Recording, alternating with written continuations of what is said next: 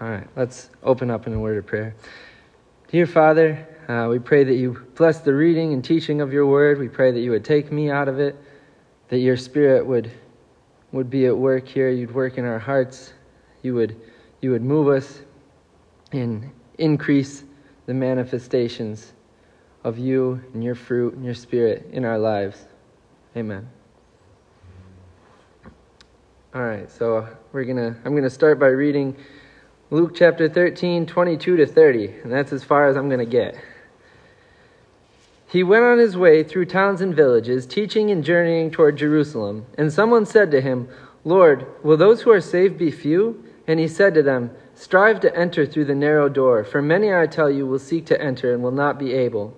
When once the master of the house has risen and shut the door, and you begin to stand outside and knock at the door, saying, 'Lord, open to us,' then he will answer you, 'I do not know where you come from.' Then you will begin to say, 'We ate and drank in your presence, and you taught in our streets.' But he will say, 'I tell you, I do not know where you come from. Depart from me, all you workers of evil.' In that place there will be weeping and gnashing of teeth when you see Abraham and Isaac and Jacob and all the prophets in the kingdom of God, but you yourselves cast out. And the people will come from east and west and from north and south and recline at table in the kingdom of God. And behold, some are last who will be first, and some are first who will be last." So just taking that at face value, I think largely this is to Israel, to the Pharisaical, legalistic Israelites. He's talking to them. However, that does not mean that it is not very applicable to us, to the American church, to the church. I shouldn't stop in America, to the church. To anybody who would call themselves a Christian, is a very difficult passage to consider, but it needs to be considered. I do want to say that I think we kind of skipped one verse in there. I think because Mark ended at 20, and I picked up at 22. So if anybody really likes verse 21 and wants to say anything on the open platform, that would be a chance to. Or anything that the Spirit works in you. So starting off in verse 22, right off the bat it says, he went on his way through towns and villages. And I know this is small, but from somebody who lives in Glen Aubrey, which is a hamlet of like... Can anything good come out of Glen Aubrey? Yeah, we're talking Nazareth size here, maybe smaller. You can walk through it in 5 minutes. That you look at Jesus here, and throughout Luke, you just see it's so impressive, the crowds, how he's just mobbed by people, that as far as like an ancient day celebrity, and I know that wasn't Jesus' purpose, but like he was, that people were all over him. Now thinking of modern day celebrities, if you wanted to go hear a celebrity's talk or a rock concert or whatever you wanted to go to, you'd have to go to a city. And the bigger the celebrity they are, the bigger city. Like some of the smaller ones, you might be like, "Oh, look, this person finally came to Binghamton. I'm going to go see it." But like some of the big ones, it's like, no, you need to go to like New York City or Chicago or Philadelphia. You guys got to see those guys. Nah. They only go to the big places. But so, as I was just thinking of how Jesus went through towns and villages, that he would stop on his way to Jerusalem in places like Glen Aubrey, little hamlets, where to him it was important that just little clusters of people like me and my 5 cousins that live in Glen Aubrey all got to hear the gospel. And just, I don't know, that just strikes me is just how the type of person he was, that it was about more individualistic, and it goes right back to how he was born. That he came for the poor and the lonely, that he was born laid in a manger, and only the shepherds came, and then the wise men did. And just seeing what type of people he was after, he came to heal those who were sick and needed a doctor, not the ones who thought they were all right, not the ones who were in it for the popularity or the money. He came for the oppressed. He came for those who were low and downtrodden. And then I kind of referenced this next point a little bit in the first meeting, that teaching and journeying toward Jerusalem, that the whole time he's teaching and journeying, it's going towards Jerusalem. And kind of like I said, really, you could rightfully say he is journeying toward Jerusalem ever since creation. That Jerusalem and the cross and the tomb is the great crescendo of history. That Christ, right from the beginning, he had his eyes set on where he was going. He was going to get to the cross, and he works his way slowly. Like, if you go through the whole Old Testament, it's all building up to it. And then here, when he's on this earth, he's journeying towards Jerusalem. He stops, he talks to these people, he heals them, he gives them the truth, he loves them. But he's going towards Jerusalem. And that's because he loves all these people, why he's going to Jerusalem. And we know the verse that I know Mark Thomas likes to mention, that he sets his face like flint toward this destination. That he's heading toward a showdown with sin and death. And he never loses sight of that. That he has his goal and his purpose set in front of him.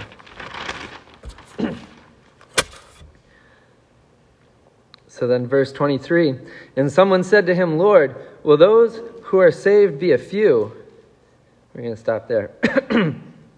Now, it's interesting, I was reading different commentaries, the different ways everybody took that question. It was all over the board. Some people were like, oh, the guy was curious. Some say it was earnest. Some people say it was a trap. He wanted to trap him with the Jews because most of the Jews thought all the Jews were going to be saved. So if he says, yeah, there's going to be few, it's like, oh, you got that wrong. Or if he says, yeah, it's going to be many, he's like, see, lets anybody in. So some people said it was a trap. It doesn't really say. We don't know what spirit that question was asked in.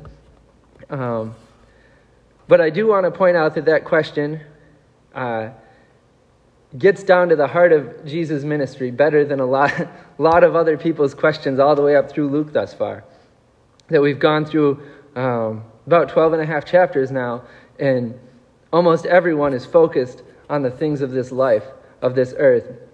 People want healing, they want bread, they want signs and miracles, they want a Messiah to lead against the Romans and establish a physical Jewish kingdom.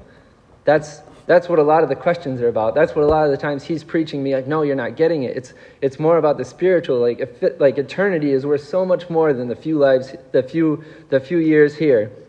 But this question seems to get at that. To say, are those who are saved being few? It's about salvation. Like, this isn't about, being healed or seeing a sign. This is about, what about those being saved? Like, I get it's about being saved. That's why you're here.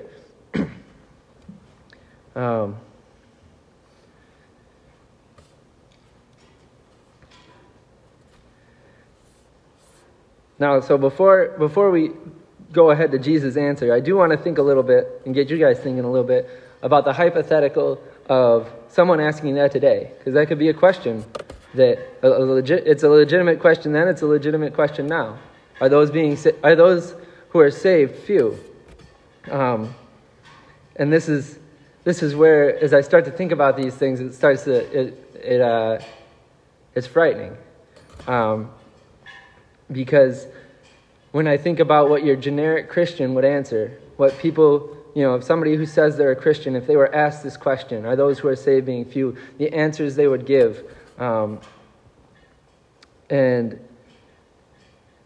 as a whole, I'm not sure the church, and when I say church, I don't mean the true church. I mean the church is in like how people would think of it. I'm not sure that church has the honesty to give a truthful answer to that question. I think that a lot of Christians would turn this into here's how you can be sure that you're saved. You say this prayer, you mean it in your heart, you ask Jesus to come in, and I'm not saying that that's necessarily bad, but that's not really the answer that Jesus gives here. And so, as we think about this question, where did I get to? Will those who are saved be few? Let us be very careful in how we would answer it. And now let us look at how Jesus answers it. So, and he said to them, strive to enter through the narrow door, for many, I tell you, will seek to enter and will not be able. So first, I want to point out that the question was, will those who are saved be few? And the first part of the answer is, strive to enter through the narrow door. It's not like, oh yes, it's going to be few, or oh, a lot of people are going to get in. It's more like you focus on you. And it reminds me of when Peter's asking about John at the end of John, and Jesus says, what is that to you? You worry about Peter. Like, you each worry about you, I worry about me. That you're the one that you do the striving for you. You don't worry about where other people are. That's between them and God. So then the word strive was interesting. It's the Greek word is where we get the word agonize from. So not exactly, like strive is one way to put it. Agonize is another. And then, so it's used a few times through the scriptures. It's used one other time in the Gospels. And that's in John chapter 18, verse 36, where Jesus tells Pilate, my kingdom is not of this world. If my kingdom were of this world, my servants would have been fighting, that I might not be delivered to the Jews. And the word is fighting. That this word here is fighting, and not just fighting for a kingdom. Fighting for your Lord and Master to save him from destruction, in this sense. It starts to take that word strive to another level when Jesus says strive to enter the narrow door.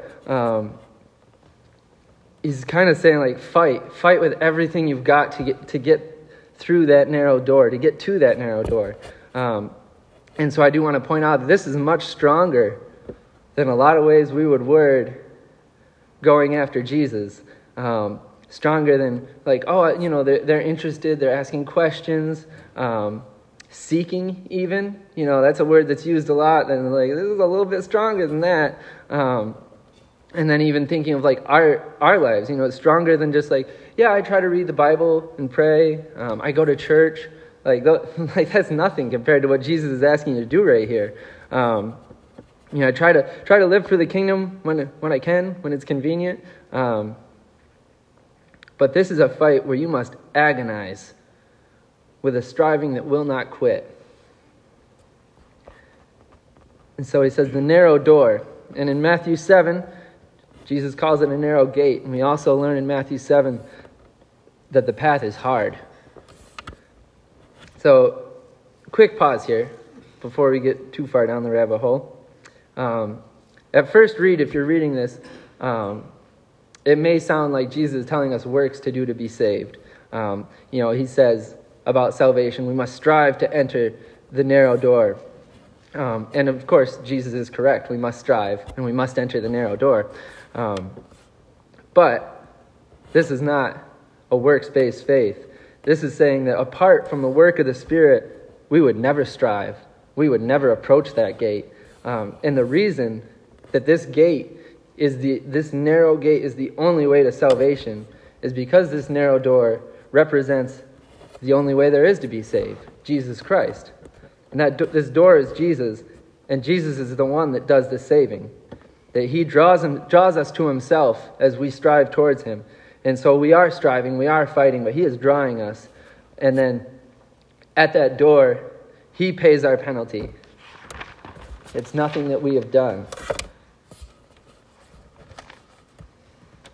And then, so going with this narrow door, there is no other gate or door in existence that leads to life. There's a whole lot of other thought, a whole lot of other doors, wide paths going all different ways, but all of them lead to the same thing, destruction. All of them do not account for all of our sins that we have done. For any sin we have done is worthy of death. And unless that is accounted for before God, we go to hell. And this narrow gate is the only answer to that. Jesus Christ paying the penalty for us is the only one that gets us through. Sorry. So like I said, the path to get to this gate is hard. There are a lot of easier ways to go. And whether it be giving into any temptation, the pleasures of the world, to give into the greed, and then this one I think is as we get through this passage, it really struck me is that to merely saying that getting to the narrow door is only one of the things that you want to do in life instead of the only thing, that will hold you up and hamper you and prevent you from getting to that door. How walking with Jesus is a daily choice of death to all other things. So as we get to the second part of that verse, for many, I tell you, will seek to enter and will not be able. That is terrifying. Many will seek to enter and will not be able. And I think of people I've known that they wanted to follow Jesus. Like at least it seemed like they did. And they were in a sense seeking, but hopefully the Lord brings them back and they do enter. But that just that seeking to enter and wanting to get to heaven isn't what gets you there. And as we go through the passage, we'll see that it really just keeps coming back to Jesus. So here we have Jesus answer the question of, will those who are saved be few? The answer is yes. It will be few. And we see that the wide path where most people go won't be saved. And besides that, we see that, there's a lot of people that could care less about being saved, or maybe they act like they care less or don't know. But then there's a lot of people that do want to be saved, that will seek to enter, but won't make it.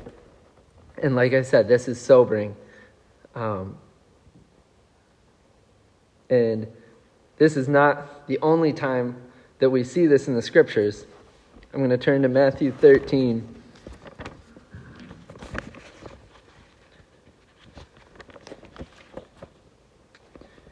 I'm going to read verses 1 to 9, the parable of the sower. That same day, Jesus went out of the house and sat beside the sea, and great crowds gathered about him, so that he got into a boat and sat down, and the whole crowd stood on the beach, and he told them many things in parables, saying, A sower went out to sow, and as he sowed, some seeds fell along the path, and the birds came and devoured them. Other seeds fell on rocky ground where they did not have much soil, and immediately they sprang up, since they had no depth of soil. But when the sun rose, they were scorched, and since they had no root, they withered away. Other seeds fell among thorns, and the thorns grew up and choked them. Other seeds fell on good soil and produced grain, some 100-fold, some 60, some 30. He who has ears, let him hear. And the thing about this passage is the seeds were thrown out, and 3 of the different types of the 4 seeds hit soil and sprang up. That 3 of them received the word of the Lord with rejoicing. But only 1 of the seeds continues on to produce fruit and is actually a follower of Jesus in spirit and truth. And so we see here that even the majority of people hear the word and rejoice, or would say, yes, I'm a Christian, and I believe in Jesus, and would have joy, would get all emotionally charged at certain things. But then the cares of this life choke them out, or the troubles of this life choke them out. Another one I want to reference is the story of the rich man who comes, and Jesus, he's saying all the things that he's done, and Jesus is like, well, this you lack, sell all your things, and follow me. And the rich man goes away very sad because he has a lot of possessions. And afterwards, Jesus says, it's easier for a camel to go through the eye of a needle than a rich man to enter the kingdom of heaven. Here's somebody, he wanted it. I mean, he wanted it. He was like, tell me what to do. I'm doing all these things. And Jesus hit that one thing that was holding him back. And you find that, something, really, it can be anything. But here he says, for somebody that has a lot of money, or for somebody who's attached to anything that's not Jesus, it's easier for a camel to go through an eye of a needle than for them to get into the kingdom of heaven. Which, don't despair, because the next verse is when the disciples say, surely this is impossible. And he says, with man it's impossible, with God all things are possible. So don't despair, it can be done because God is with us. And then one more passage I wanted to reference there was John chapter 6. And this was after Jesus feeds the 5,000, then they want to make him king. Then he gives the whole bread of life speech and says, you have to eat my flesh and drink my blood. And people are like, this is hard teaching. And he talks to him a bit more, and then it says in 66, after this, many of his disciples turned back and no longer walked with him. So Jesus said to the 12, do you want to go away as well? And, they stuck with him. But then, to take it even a step further, in verse 70, Jesus answered them, did I not choose you, the 12? And yet one of you is a devil. So it's like, you have all these disciples that wanted to follow Jesus, but then when they see how hard the teaching is, most of them fall away. And you just have a little core there. And it's not, even at that point where there's just the 12 left, not all of them are going to make it. And I think as you're reading these passages and going through the scriptures with Jesus, he had a skill, which obviously he's very skilled, he's God, but for boiling it right down for people. Will you give up everything for me? If you think about it, if he wasn't so demanding, think of how many followers he could have had. But he would, all these things that, and I think you have to be aware with our church today, because we don't boil it down like Jesus did. He gets it right down to like, oh, the guy's like, I really want to follow you. You tell me what to do, I'll do it. What church leader would be like, all right, give up everything and follow me? And they're like, I can't give up everything. No, that's the stipulation. No, I can't think of many people that would do that in the church setting. But it's all just to get down to you care more about your possessions than you do about me. Sure, you care about me, but there's things ahead of me. And we see that again and again where he gets right down to what's most important to you. And like I said, he could have had a lot more followers. And I fear when I look at our church, again, the church in general as a whole, not as the true church, that the church falls for that it welcomes more followers without ever clarifying that the path is hard. That you must either give up or be willing to give up your time, your money, your job, your friends, your family, your hopes and your dreams if you want to approach the narrow gate. And I am certain that Christ would take 2 or 3 believers in spirit and in truth over 100,000 Christians that merely say they love Jesus. And so, thinking about us today as a congregation and in each of us, let us strive to be one of those 2 or 3 that are true believers, that Jesus would take, that they're the ones that he's trying to teach. They're the ones that he's getting to, that his Spirit is in them, and we see how he works through them, and then in this life, and then who knows what happens in the next life exactly for what he'll do with us. So verses 25 to 27. When once the master of the house has risen and shut the door, and you begin to stand outside and knock at the door, saying, Lord, open to us, then he will answer you, I do not know where you came from. Then you will begin to say, we ate and drank in your presence, and you taught in our streets. But he will say, I tell you, I do not know where you come from. Depart from me, all you workers of evil. Again, it's a hard passage. And it's just haunting for the church, seeing people who claim that, we believed, we ate and drank in your presence, you taught in our streets, and he says, I never knew you. As we look at this, we see ate and drank in your presence. Is that communion? Taking a little step further there, is that people who sit around his cup and proclaim his death and resurrection? And then, taught in our streets, that you welcomed, people welcomed his message that said, you are welcome to teach here. We accept this as a good message. Go ahead and teach. Not good enough. That doesn't do it.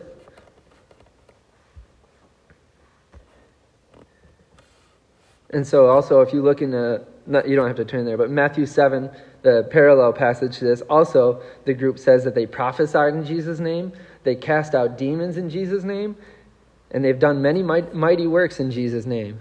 Again, that's not what gets you into heaven. That's not what gets you into the kingdom. All of that, going to church, being accepting of Jesus' teaching, teaching yourself, prophesying, doing mighty works, casting out demons, it's nothing in regards to salvation. And so looking at this passage with these people, we can see some signs, if we look hard enough, in these of failure in these people's faith. Obviously, they didn't make it in the door before it closed. That I don't know if it wasn't, so maybe it wasn't the most important thing to them. Maybe they were held up by other things, and it wasn't like, yeah, we're getting there. We know where we're going, and we want to get to that door. And then, whoa, the door's shut. Hey, let us in. And then we see a little bit down further, Jesus says, "Depart from me, all you workers of evil." Evidently they were doing evil deeds. Now I do want to pause right there and not sound mightier than them, because I've done lots of evil, and without even knowing any of you that well, I know you guys have too. It's what we do, and I know I tarry sometimes instead of getting to the door before it closes. I get distracted, and so this isn't to say that I'm better than these people. I also want to look at Matthew 25.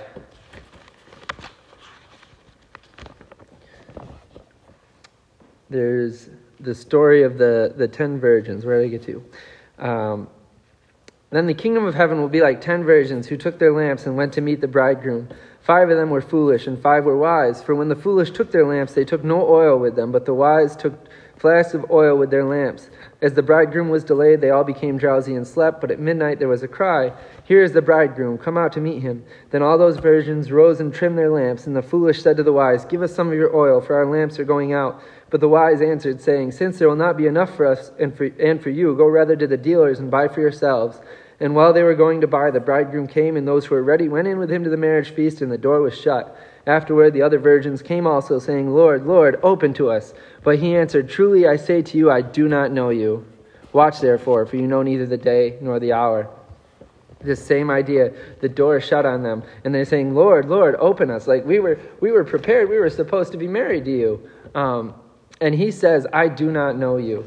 And we see very similar reasons for why they might that they were foolish. It says that they didn't prepare well enough. They didn't really think it through. They didn't give it that extra effort or extra step or thought that would have made the difference for them. Instead, they were left where like, "Oh no, it's the end, and we got to go and run and get oil now." It's too late at that point. And it ends the same way, where they're knocking on the door and he says, "I don't know you."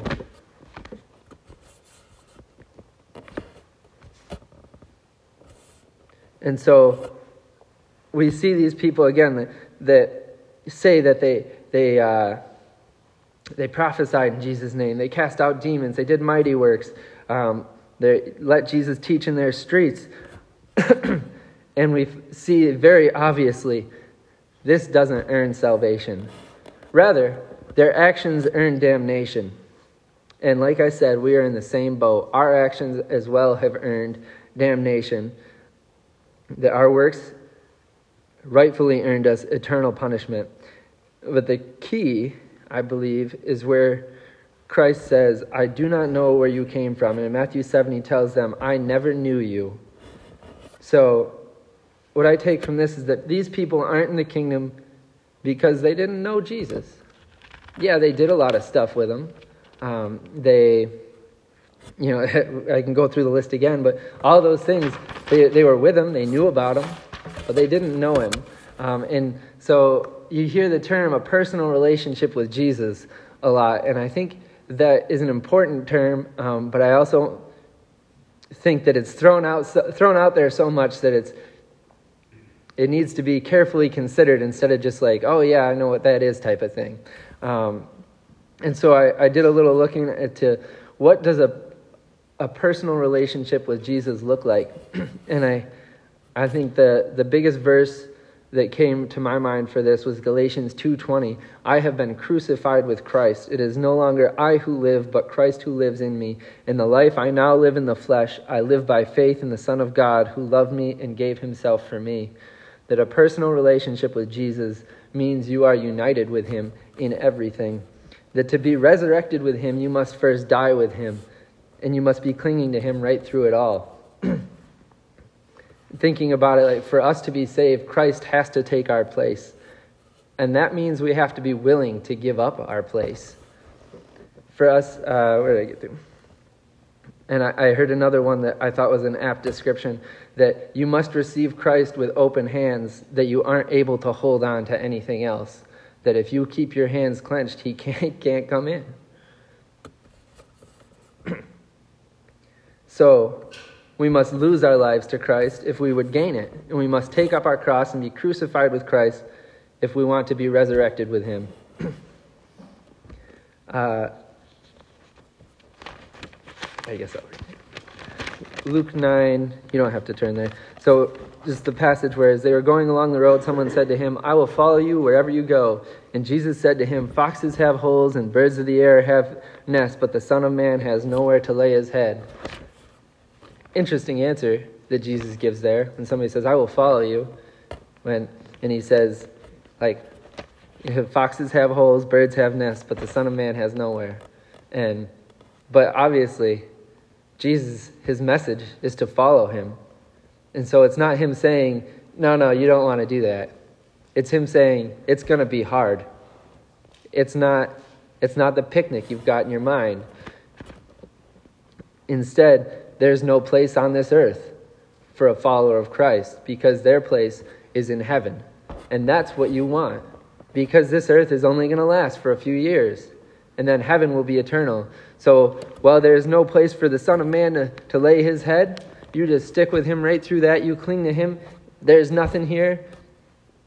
Know that if you stick with him for that, if you have that personal relationship, you've crucified yourself where everything of yours is Christ. It doesn't matter that there's no place to lay your head.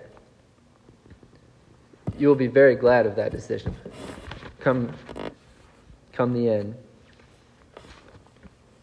Let's see.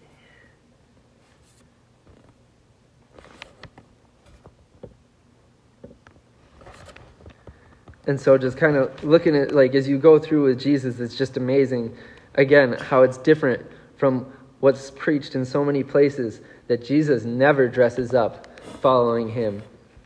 He never says you won't have to give things up. He never says you won't have to give up your money or your job or your family, that it's not easy to be in fellowship with Jesus.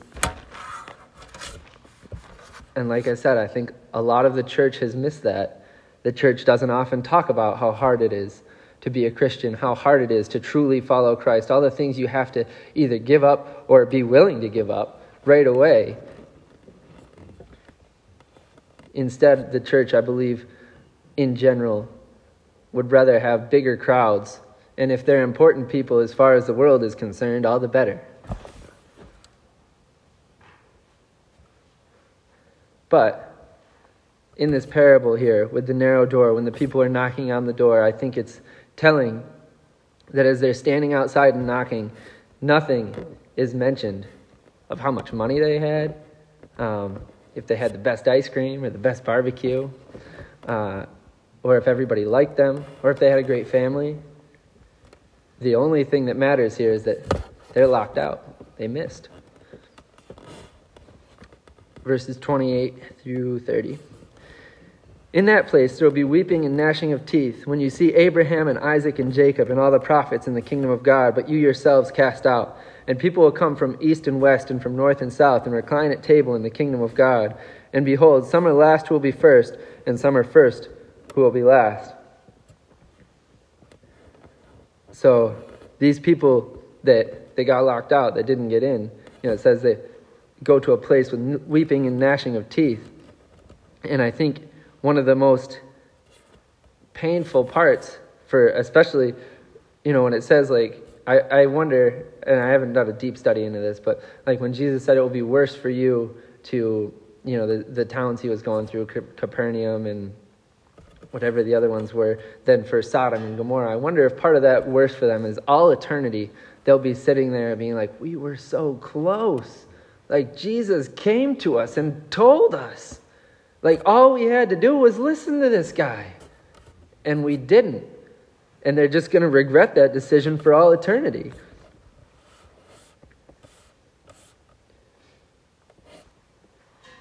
Oh, yeah, and just the idea, too, that... And when you look at it, what did they refuse him for? Or what does anybody refuse him for? For trifles. For things that are nothing. And so, just thinking about this, and like, just that everyone, all of us, and, you know, any Christian should examine yourselves, that to work out your salvation with fear and trembling, to make sure that you are not in that place, to not let the grace of God stand in front of you your whole life, only to take it for granted and find out at the end that you didn't value it like you should have. And I'm going to turn back earlier in the chapter to take heed of the parable of the barren fig tree. In verse 6 of chapter 13, and he told this parable. A man had a fig tree planted in his vineyard, and he came seeking fruit on it and found none. And he said to the vine dresser, Look, for 3 years now I have come seeking fruit on this fig tree, and I find none. Cut it down. Why should it use up the ground? And he answered him, Sir, let it alone this year also, until I dig around it and put on manure. Then if it should bear fruit next year, well and good, but if not, you can cut it down. Time is not unlimited. That if fruit doesn't come before a very set time, we don't know what that set time is, but God does. And we don't know. It could be today for any one of us or all of us. When he's already said, like, well, you know, all right, I won't destroy that tree yet. We'll give it another year. We don't know. Maybe this is the end of that next year. And so just to be aware that time, don't think that you have a lot of time because you don't know. And that if you miss on that, you will go to a place of unquenchable fire. So verse 28 and 29, talking about Abraham and Isaac and people coming from the east and the west. As I kind of mentioned at the beginning, these verses are largely targeted at Israel. About how many Jews think they are Jews, but are actually in the synagogue of Satan. That they have come into this legalistic version of their religion, where they have created more traditions on top of what God had told them to do, and they value more their traditions than the law of God, and it's all just a show, and it's not part of their heart, and they think that they're getting into the kingdom. But then when we get here, all these people that they thought they were better than are coming from all different directions. And they're coming into the kingdom while they themselves are cast out. And like I said, this is about Israel, but very applicable to the church as well. To think that we've got it. You know, we understand and to fall into any of the same traps that the Jews of the day did there, where they thought they were better than other people. They thought they were in just because they were Jews. They thought that their traditions that they made up were like up next to godliness. To not let any of those things creep in to our walks of faith.